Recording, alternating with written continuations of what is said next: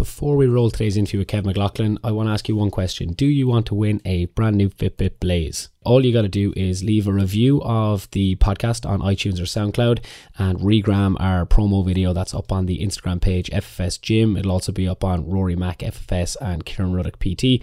Regram that, leave us a review, let us know if you're liking the podcast or suggest any guests that we could get on, and you'll go straight into a competition to win a new Fitbit Blaze, compliments of Fitbit Ireland.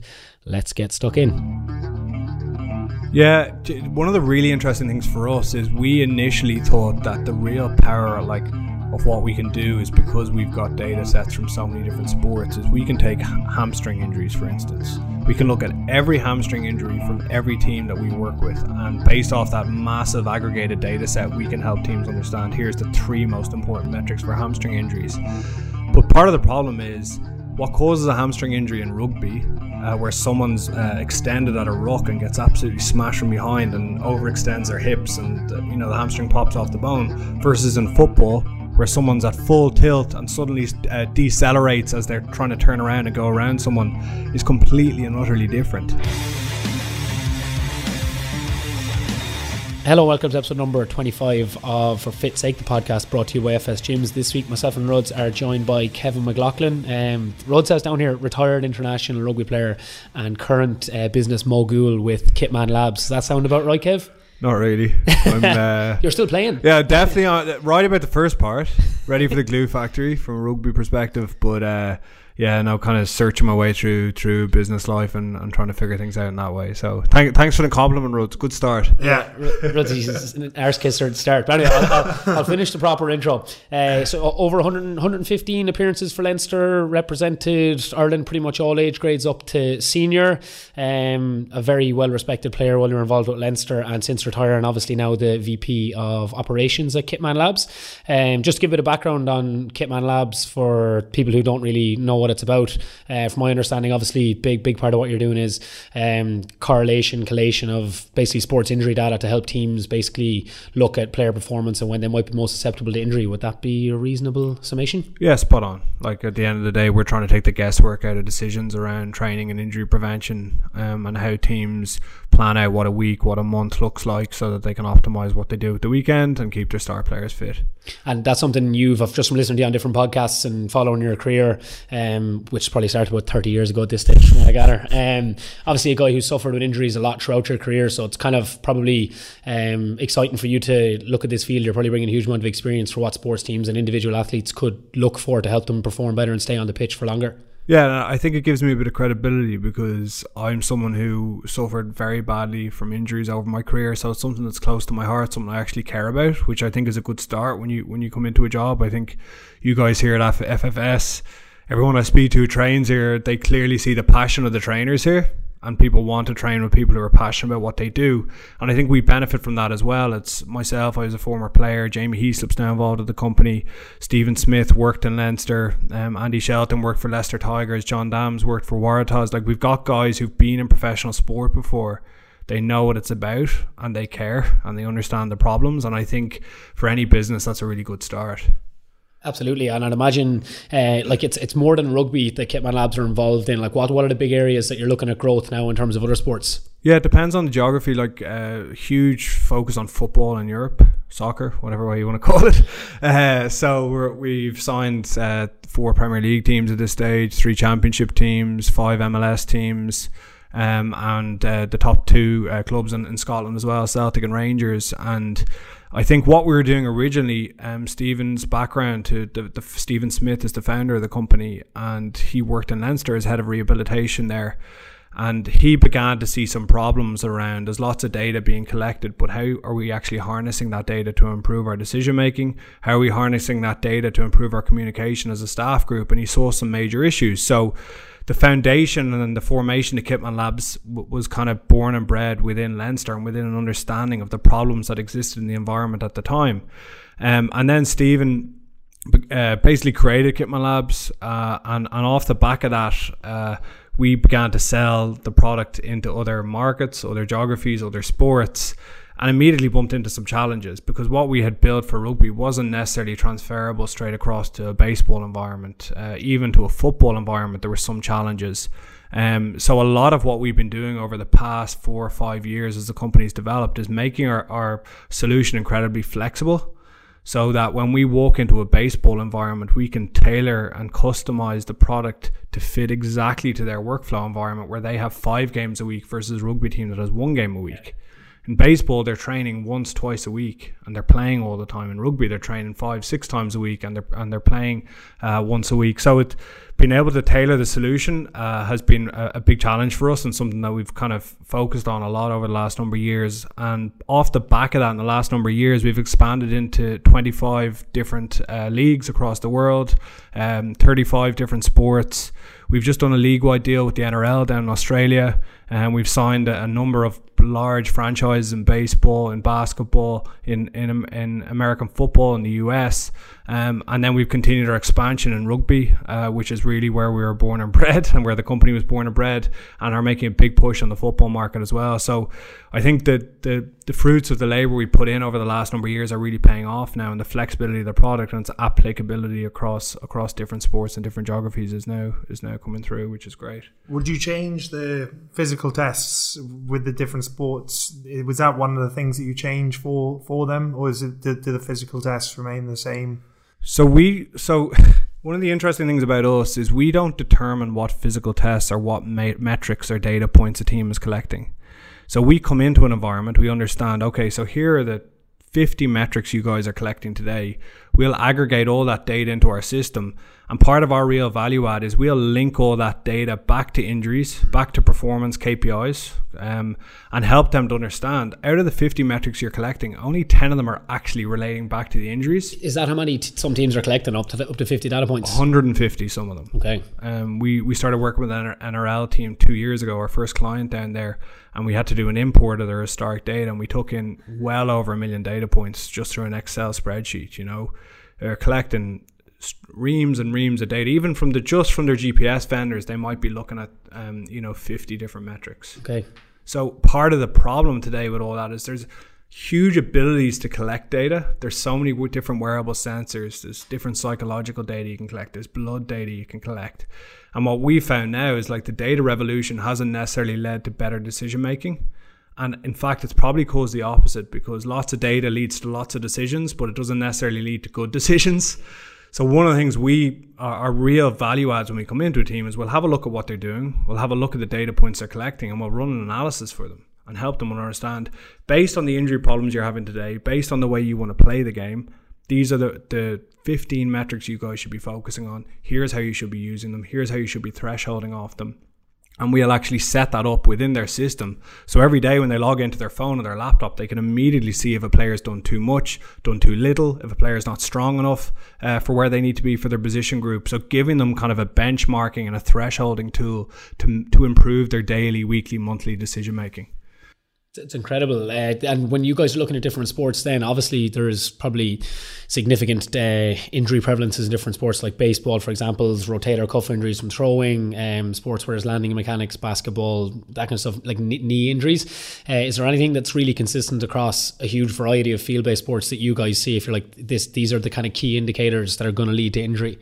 Yeah, one of the really interesting things for us is we initially thought that the real power, of what we can do, is because we've got data sets from so many different sports, is we can take hamstring injuries, for instance. We can look at every hamstring injury from every team that we work with, and based off that massive aggregated data set, we can help teams understand, here's the 3 most important metrics for hamstring injuries. But part of the problem is, what causes a hamstring injury in rugby, where someone's extended at a ruck and gets absolutely smashed from behind and overextends their hips, and the hamstring pops off the bone, versus in football, where someone's at full tilt and suddenly decelerates as they're trying to turn around and go around someone, is completely and utterly different. And in fact, what we have even seen beyond that is the 4 provinces, for instance, will have different injury profiles. They'll have different ways of playing rugby, and they'll have different metrics that are important because of that. So what we're trying to do is allow teams to be really, really focused on what they collect based off the way they want to play the game, based off their age profile, their injury profile, and based off the way their players are actually adapting to the training that the coaches are giving them. So we're trying to be really, really focused.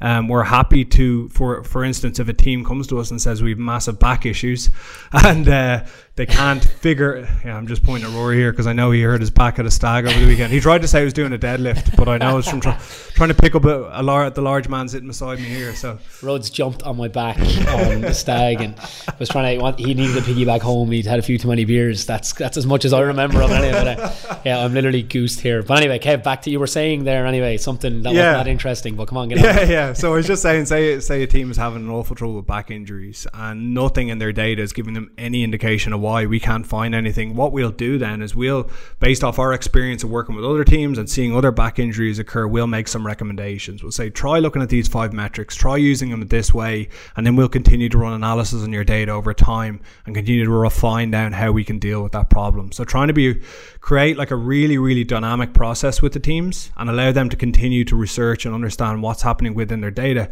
Because the other really interesting thing is a team that we started working with 6 months ago has a different profile today than they did.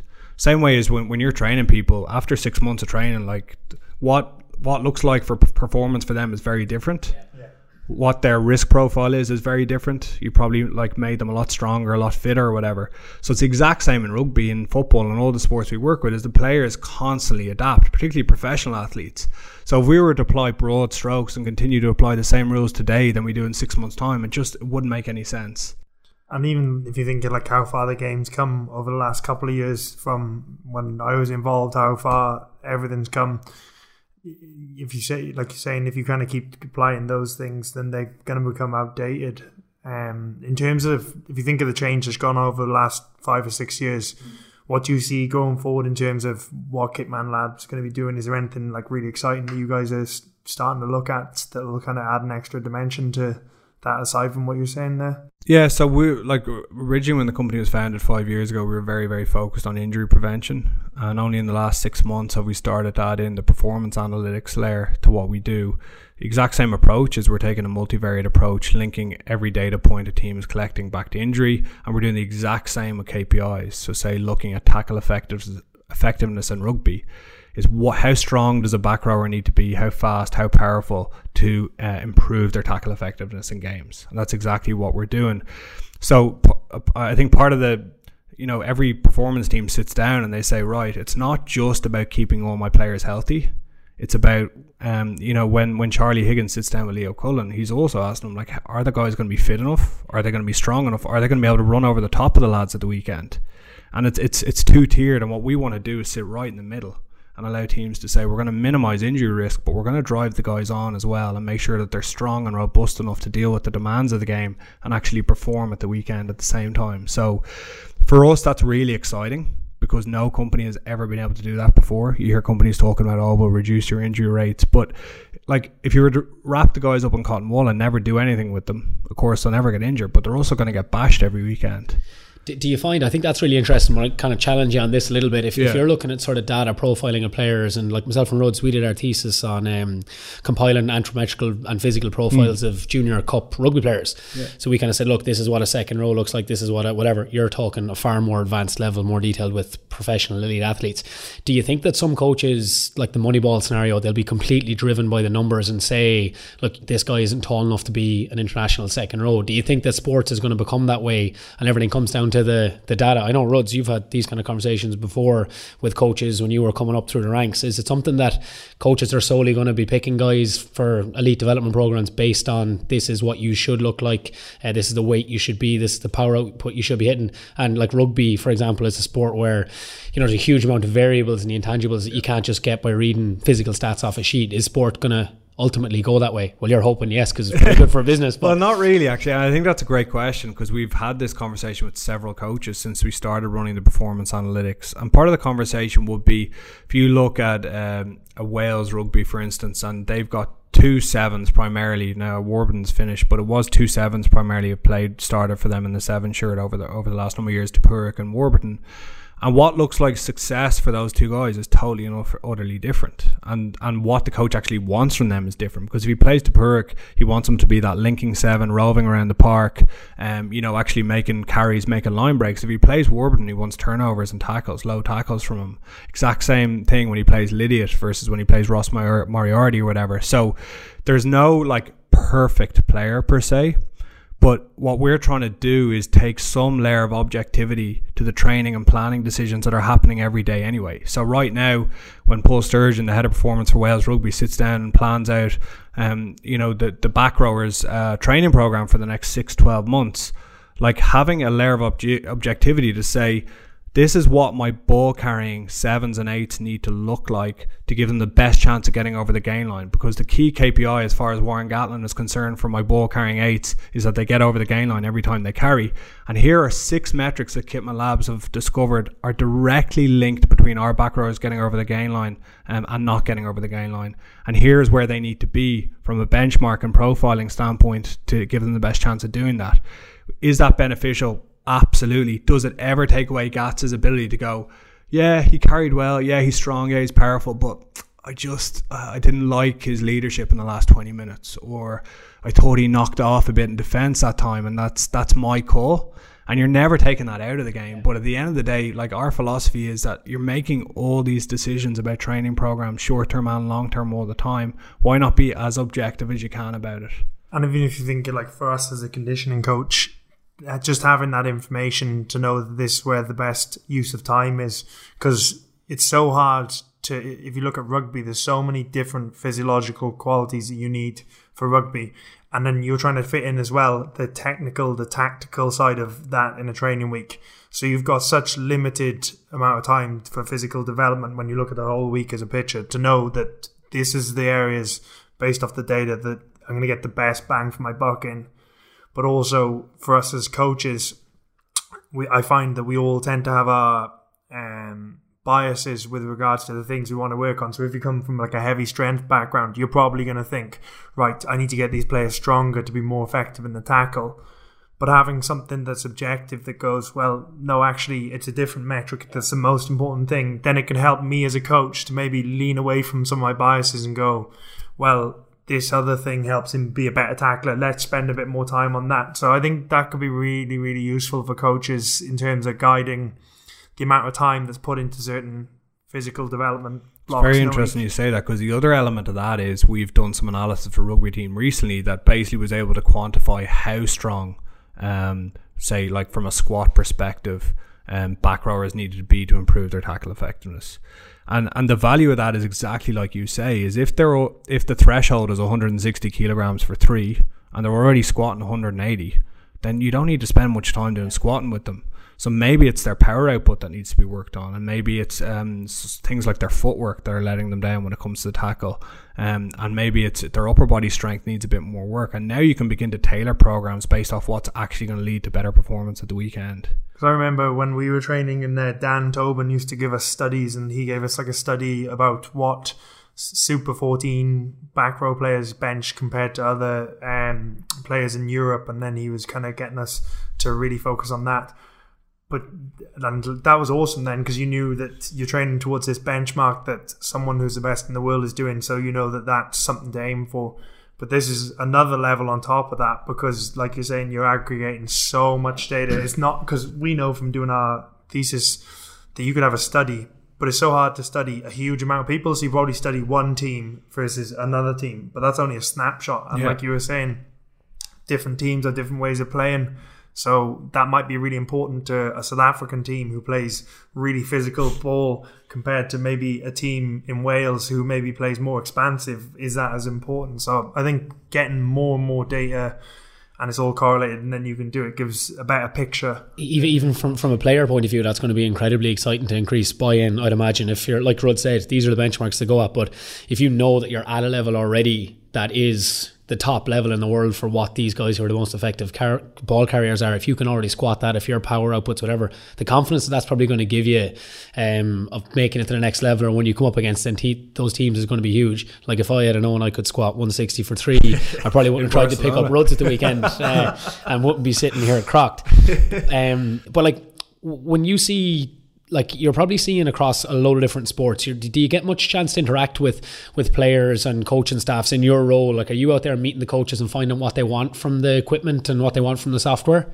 Yeah, it would be. So a lot of my job would be traveling around meeting our existing customers and prospects, and that's pretty fascinating because a lot of what you see is exactly like we were speaking about there, is like the definition of performance and what winning actually looks like is very different for every team. And what they consider a good performance for each of their position groups is very different. And then the environments, like it's been fascinating for me going over to Premier League teams, Bundesliga teams, Dutch football teams, for instance, and just seeing the complete different environment of what I'm used to in rugby. And that's a big question then, is what sort of stood out to you? I mean, like, whoa, this is, like kind of open your eyes to what you're used to. Obviously, your whole career at Leinster pretty much. Like, is there things you're seeing now where you're like, wow, this is game changer, really opened my eyes to that level of performance? Yeah, like it's the facilities in football are definitely a lot better but from what I have seen, having visited probably 30, 40 football clubs across Europe now at this point, is like the culture aspect will be stronger in rugby. The other big thing that jumped out at me is like how little strength work the majority of football teams do. They spend very little time in the gym. It seems to be all pitch based, apart from some exceptions. Some exceptions put a lot of focus on their gym work and strength and try and get an edge in that way. But again, that's something that we can help with, and that if we come into a team and we have a look and kind of link some of this performance testing metrics around strength back to the KPIs and help them understand, listen, you're doing one gym session a month, but when you guys get to when your midfielders get to a certain squat level, they're winning way more air challenges. So like, why you guys need to incorporate that more in your program? Like, that's the kind of impact we want to have, is try and take the guesswork out of the training programs and allow them to understand, like, it just because we read a study 6 weeks ago that said it should be all pitch based work, well, that might have worked for one team or one cohort of athletes, but for you guys, based on the profile and makeup for where you're at, you need to be focusing on different areas. So in terms of like the different environments and seeing different things from when we were involved in Leinster, like I would have picked up so much from you amongst other people in terms of, like, you be playing a Leinster A game, you're playing coming back from injury. I would have picked up so many things that you would have taught me, like, as in like how to make sure I knew all my roles for the day, even though you were coming in down in slightly different stuff, or even I'd watch the way you'd warm up before and get everything done. Like, you'd pick up so much from the older players, and those habits. Yeah. Like, when you're going in and you're seeing these other clubs, like, have you seen anything there in terms of habits from leaders or players that you think, oh, I wish I'd have been doing that in my career, or I wish we were doing that in Leinster at the time? Honestly, and this might sound a little bit arrogant, but I haven't seen anything better than Leinster in my travels. And I've been to places like Tottenham, Man United, Everton, Man City, seeing these, like, Man City's complex is essentially, it looks like a city. Like, you come into this place and it's pretty incredible. They have got everything they need. But I mean, what I liked about in Leinster is, like, we were never going to have the biggest budget in the world, and we were never going to have the best players, but we built like a pretty incredible academy system, and we built like a really strong culture around hard work and people doing whatever they could to make themselves and their teammates look good. And like, I learned a huge amount from the senior players when I went in, same way as you did when you came in, and I think that's just built momentum over the years. And honestly, I have not seen anything to the same level of professionalism since I was there. I mean, Leinster were the very first team in Europe to use GPS. And I think one of the things about rugby and the limited budgets that exist is that it forces efficiencies.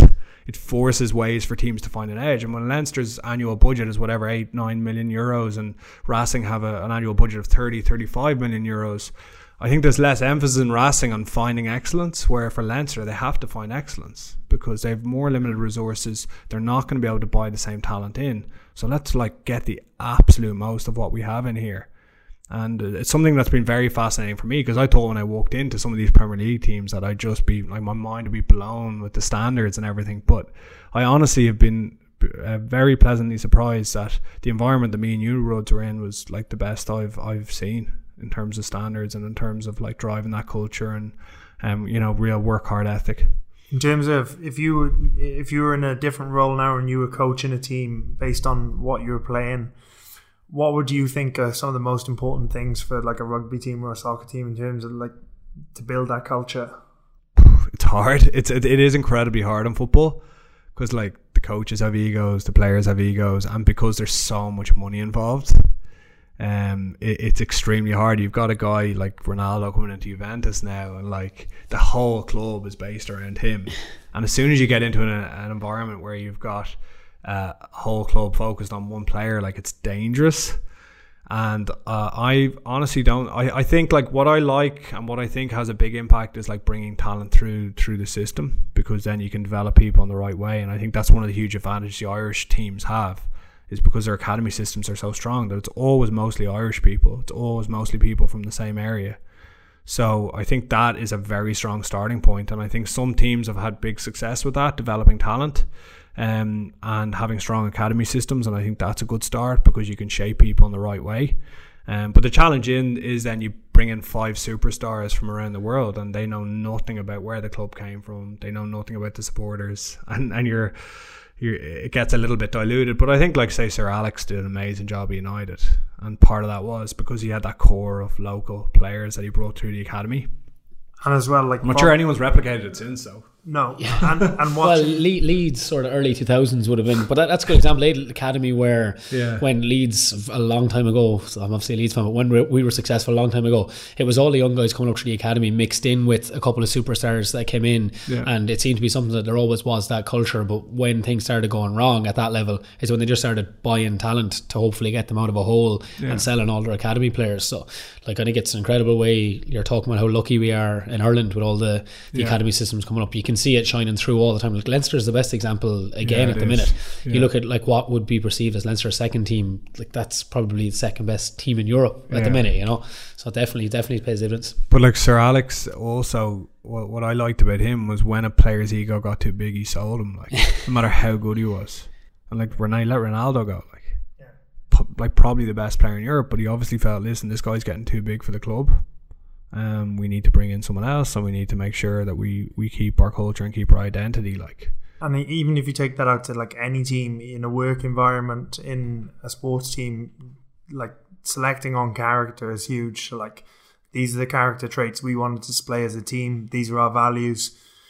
You either buy into the values or you don't. You could be a really good player, you could be really good in the business scenario, but if you don't buy into these core values, then you're not part of our team. I think I think for me anyway, as a leader, I think that's huge, because then it trickles down to other people. So like for myself, when I was a young guy in that environment, I'm looking around at what all the guys where I want to be are doing, and I noticed that they don't just chuck all the tape on the floor, they pick it up after them. They don't leave the locker room in state. They're always there on time for training. Like all those little things that I would have learned, you learned not from being told by the coaches. Obviously you were told by the coaches, but what you really learned was that guy is where I want to be. He's doing all these things and he's at that level already. Okay, I'm not going to throw my tape on the floor. I'm not going to be late to sessions. Yeah, I think that's huge in terms of everyone buy into, these are our standards. This is the important stuff for us. And then the guys who are at the top, like you're saying, are doing it. Then for younger guys like myself or people lower in the team, you're going to go, okay, I'm going to do that too. Way more crack though being Balotelli and going off buying phones instead of going training and trucking your car around. It's like that's exactly. You're going to be have far more fun roads. But no, it's exactly what you're saying, and you're talking about the characteristics and traits, which is what brings on to my next question for you, Kev, is like dealing with injuries and setbacks in your own career. Yeah. Like obviously being involved in an environment like Leinster where culture is such a strong part, do you think that helps you personally to deal with the amount of setbacks that you had throughout your career, to keep coming back and trying to improve how you recover and how you perform and deal mentally with those setbacks? Potentially, like you're a small bit on your own when you get injured. I think like I was very lucky with the medical setup there, that I got looked after very well, but part of what you're doing when you get injured is getting out of the way. It's like the team has to keep going. It's not about you anymore. You can't contribute on the pitch. All you can do is like do everything in your power to get fit again. And part of getting fit is like staying mentally positive. So like that's always the big challenge. And I think like I learned a lot about myself over those periods of time. It's hugely challenging sitting on the bench watching like other back rowers dominate, like, and you're sitting there in a knee brace or an ankle brace, not being able to do anything. And I spent a lot of my career doing that. And I think it helped build my character. So there are some positives to getting injured all the time. But yeah, absolutely. I think like when you're coming back from injury, then you need to be patient because you expect big things of yourself and you expect to get back into it. And it's one mental challenge after another, and every professional athlete has to deal with it, and every sports team has to support injured athletes. But I think one of the really positive things in Leinster is like the injured player realised it wasn't about them. They stepped aside, they did their rehab, and they did everything they could to get back and support their teammates. And didn't strop around the place, because at the end of the day, having a positive, hard work environment that everyone comes into every morning is really important for the performance at the weekend. So I think what I would have tried to do is like keep my head up, stay positive, do everything in my power to get fit as quickly as I could, and let the guys get on with it and do their jobs. Is there anything you've learned then from what you're doing now that you, in terms of dealing with injuries and rehab, that you would have done differently based on the knowledge that you have now, seeing different environments, looking at the stats, analysing those things all the time? Is there anything that you would have done differently to try get you back on the pitch a little bit quicker? I think like if there had been this kind of level of analysis when I was a lot younger, I think a lot of my injury problems could have been averted. I think I was from the age of sort of 16, 17, growing pains, back pain, shoulder pains, knee trouble, and picked up a couple of really severe injuries in my between 20 and 22, and then struggled with them a little bit for the rest of my career. And I think if some of the signs had been picked up a bit earlier, those injuries could be prevented. I could have been on a different trajectory. And I think part of what we're trying to do is understand that no two athletes are the same, and we need to build a profile of every single athlete and understand what are their weaknesses, what are their issues, and how can we put in place a really, really focused plan to give them the best chance of staying healthy. You're never totally eliminating risk, but like injuries will always happen. But if we give a player the best chance of staying healthy and the best chance of performing and use data in that way, I think we'll have made a big difference. Do you think it's possible then for kind of like our listeners, people who are recreational athletes, like going to the gym, they might play football twice a week, play a match at the weekend? What kind of advice would you have for those guys based on they're never going to have this level of detail or data? What kind of things can they do to help keep them injury free and keep them on the pitch during their season while training in the gym or doing whatever they like to do? Come to FFS. They'll look after you. I'm holding up a placard. Yeah, exactly. No, like honestly, stay fit. Like actually, I think do a little bit of preparation before you train, before you play. Go to a physio. Come somewhere like here and try and learn a little bit about your weaknesses and like understand where you need to focus on, because like I think you guys would see someone training for half an hour and you'd be straight away like their glute stability or whatever it might be, like that's an immediate risk factor. Or when they walk, they're turning in. Like there's probably 2 or 3 easy signals you guys could pick up in the space of a week that could really like cut down on someone's risk. But one of the interesting things with Kitman Labs on that subject is that we are moving towards the consumer market at some point. Okay. It's one of the things we're really interested in doing, is like how can we take whatever data and metrics are collected in someone's phone or watch or whatever they're collecting today and push back insights based off their performance goals and help them prevent injuries to allow them to achieve their performance goals. And it's essentially the same approach, and yeah, I think it's something that's very interesting to us, and watch this space in that market as well. So it's very exciting. I think that would be huge because if what you said about there's more data now than ever, but is that necessarily leading to better decisions? So what I see every day as a coach is you got people wearing watches, giving them loads of data. You've got in the gym, like there's so many different metrics that someone can take. But I'd often say to someone, one of the best metrics you could take is what's your energy levels on a scale of 1 to 10 every day. It's so simple. You don't need any equipment for it. But if your energy level is constantly a 4 or 5, then you've got to look at your sleep, your nutrition, how much you're training. There's so many things. But often when you've got 50 different data points to look at, it's so easy to get confused with all these different things. Whereas at least there was something like that where it boils down the 3 or 4 most important things and it just comes in an easy display for people, I think that would help a lot of people we work with, because it'll get them to focus on the important things instead of the new or the kind of... You're exactly right. I feel like that the wearable space and the consumer market right now is where Leinster was about 15 years ago, and that we were collecting how much distance someone was running, and like, so what? Like, what did that actually mean? Okay, so they've done 10% more than they did last month. Again, so what? What does that actually mean? And is that important or not? So it's the exact same like you're saying, Ruds, is they're collecting all this data on their watches and, their heart rate and all that stuff. But like, what does that actually mean? Is it impacting performance? Is it like allowing them to improve? And is it actually increasing their chances of getting injured? And like what we foresee is like the exact same approach being taken, is like help individuals link their data together to make better decisions around how they can achieve their performance goals. I think that's huge as well, because like most people I work with is, say you do your 1 hour in the gym, it's that 23 hours outside that really, once you get into a consistent exercise routine, then a load of the huge gains of the 23 hours, how can you make the 23 hours shuttle back with habits that you end up having, instead of 4 out of 10 energy every day, you have 8 out of 10.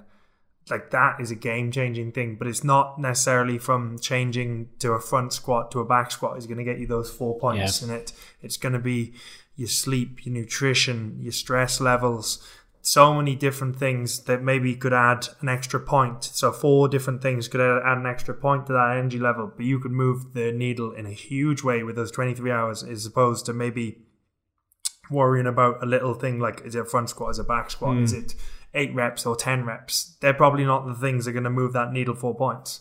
Absolutely. One of the best things I remember we did at the start, Rods, it was from speaking to Stevie and Dan and Tommy and the guys in Leinster, was we used to bring in a really basic screening thing that we do in warm-ups at the start of the session. So we teach clients kind of some of the like adapted FMS screening stuff. So we do like a sit and reach test where if I was paired up with you, Kev, you'd sit and you'd grade me out of 3. It'd be part of the warm-up. We'd do a couple of sit and reach tests, and if you were flagging on certain areas like your hip flexors or your hamstrings or your glutes or it might be, you'd kind of go into a more specialised warm-up for that part of the session.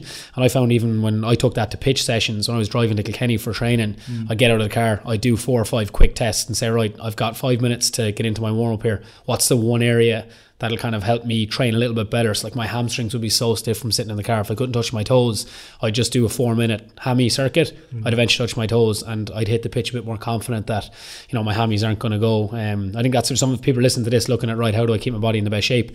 You need to write an inventory of what your body can actually do, to check in on it regularly, whether it's before training, whether it's once a month, and write down, okay, these are the areas that I'm getting a little bit stiffer, a bit tighter. And if you're taking in consideration how you're feeling and if you're tired, how your mood and energy is, I think that'll give people a huge help at a very basic kind of rudimental level to try keep them on the pitch for a bit longer. Absolutely. And like, I think what you hit on there, Rory, is really important, is that it has to be individualized, because I remember like when we were in Leinster and we started doing some of the screening stuff in the mornings, is like we did a sit and reach where you'd measure basically how far you could reach forward when you were sitting down, similar to what you guys are doing. And there was a prop in Leinster at the time, Ronan McCormick, and his baseline was -15, and that was standard for him. And you know, if he got a -13, he was doing very well. Whereas there was guys like some of the young whippersnappers like Fer getting 30 centimeters in their sit and reach, and like having the same rules for them made absolutely no sense. And like what your baseline is and what good looks like for someone is totally and utterly different. So like you're saying, learning a little bit about what normal looks for you, and then continuing to monitor things as you adapt to training over time and continue to push yourself forward. Because a lot of what we've seen that data has done to even professional athletes and professional teams over the last number of years is like pulled them back, in that like we're collecting all this data, oh my god, we just got an alert from a heart rate variable, so let's do nothing with the athletes today. And like that's problematic, because you're stunting development. And I think like data should be used to help push athletes forward in a very meaningful way, not to pull them back. So it's individualization is really, really key, you know. Well, individualization is going to come into kind of your memory knowledge now, Kev, of C. I'm kind of very impressed with, actually excited about this really. Rod, do you want to take it away? Yep. So we do a little forfeit quiz, fitness forfeit at the end of every podcast for a bit of fun. If I lose, I'll do it in a week. So who am I against? Me. Oh shit, I'm terrible at quizzes. So the way it's going to work is whoever wins decides what the other person will do in terms of a fitness forfeit. And what do we record the fitness forfeit? Do we do it here or where do we do it? You can do it here. Yeah, I'll bring you in and I'll take you through it. I'll do it with you, but I can't walk at the minute. But we'll get it done eventually. No, neither can I. It can be done here or it can be done remotely. Just some sort of video evidence would be great. So basically, the theme of today's quiz is, Kev, you obviously played in the Heineken Cup final. And Rory played a crucial role supporting Kev and the team that day. Is this the Cardiff one or Cardiff? Oh god! Okay. There's good story about this. I'll make it very quick. But I was over. Went to the been to two of the finals, the one in Edinburgh and the one in Cardiff, and basically Big Gang was over, the one in Cardiff. Crack was very good, and there was a clip where I think Johnny scored a penalty, like crucial penalty, kind of just around half time, and this guy turfed a pint straight onto the cameraman. If you look at the highlights of it, he literally destroys the cameraman and gets dragged out of the stadium. And I saw this happen, I was laughing my arse off watching it. I looked at my phone after the match. There's no signal in Millennium Stadium. I had like 50 messages from like everybody I know being like, you idiot, like, you know, everybody for some reason was convinced it was me. If you look at the footage, the guy just drenches the cameraman. It's like my mother texts me being like, you're a disgrace, and it was your doppelganger, was it? Yeah, it wasn't me at all, but I'd love to meet that guy. If you're listening, make sure you give me a shout, because we need to get a photo together. But yeah, I'm assuming that's where you're getting it from, Ruds, for my crucial role supporting the team. Yeah, exactly. That's exactly it. So today's quiz is Leinster Heineken Cup themed. The rules are going to be you each have 3 questions each, 1 point for a correct answer. Yeah. If you answer incorrectly or choose not to answer, the other person will have an opportunity to steal the point. In the event of a tie break, we'll go to sudden death lightning round. Okay. So give Kev away first. Give him the honour as the guest. Kev the honour. So Kev, where did Leinster win their first title in 2009? Edinburgh. Stadium name? Murrayfield. Oh, come on. Rudd's clutching at straws there. All right, next. Rory, how many points did Leinster trail Northampton by at half time in the 2011 final? Within like 3 points, or like the exact? Exact, please. 23. Kev? I think it was 23. It was either 6 or 9. Get on with it, Kev. 23-6. The exact point difference. You're really testing my maths. What's that? 14, 17?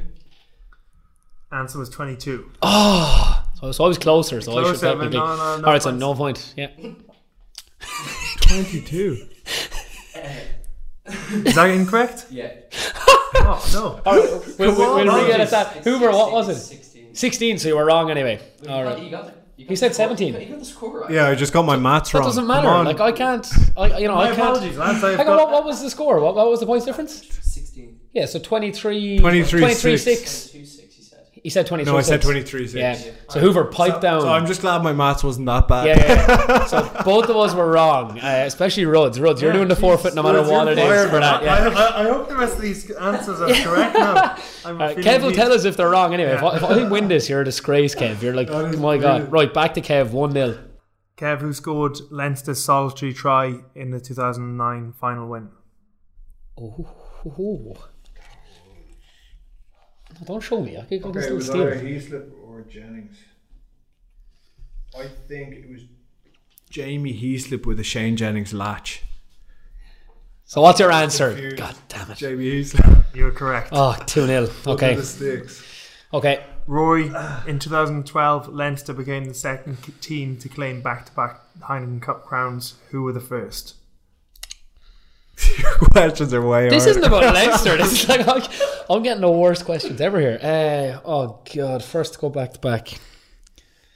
It's either going to be like Leicester or a French team. Back to back. I'm going to have to go Toulouse. Incorrect, Kev. It's probably Leicester, is it? I gave it away. I spoke too much. Damn it. Okay, Kev, as my forfeit, foam roll for 40 minutes. So do I come up with the forfeit? You come up with it. You get to hit me with wow. whatever you like. I'll do it as soon as I'm fit and able. We've got a big weekend ahead of us with the FFS Golf Society annual Ryder Cup this week. Okay, so I'm going to give you... it's not too bad. It's the burpee challenge. Okay. So 50 burpees as fast as you can, and you have to try and beat my PB. What's your PB? I can't remember. You can text me your PB. I need to find it. Yeah, text me. Make it up. I'll take it on.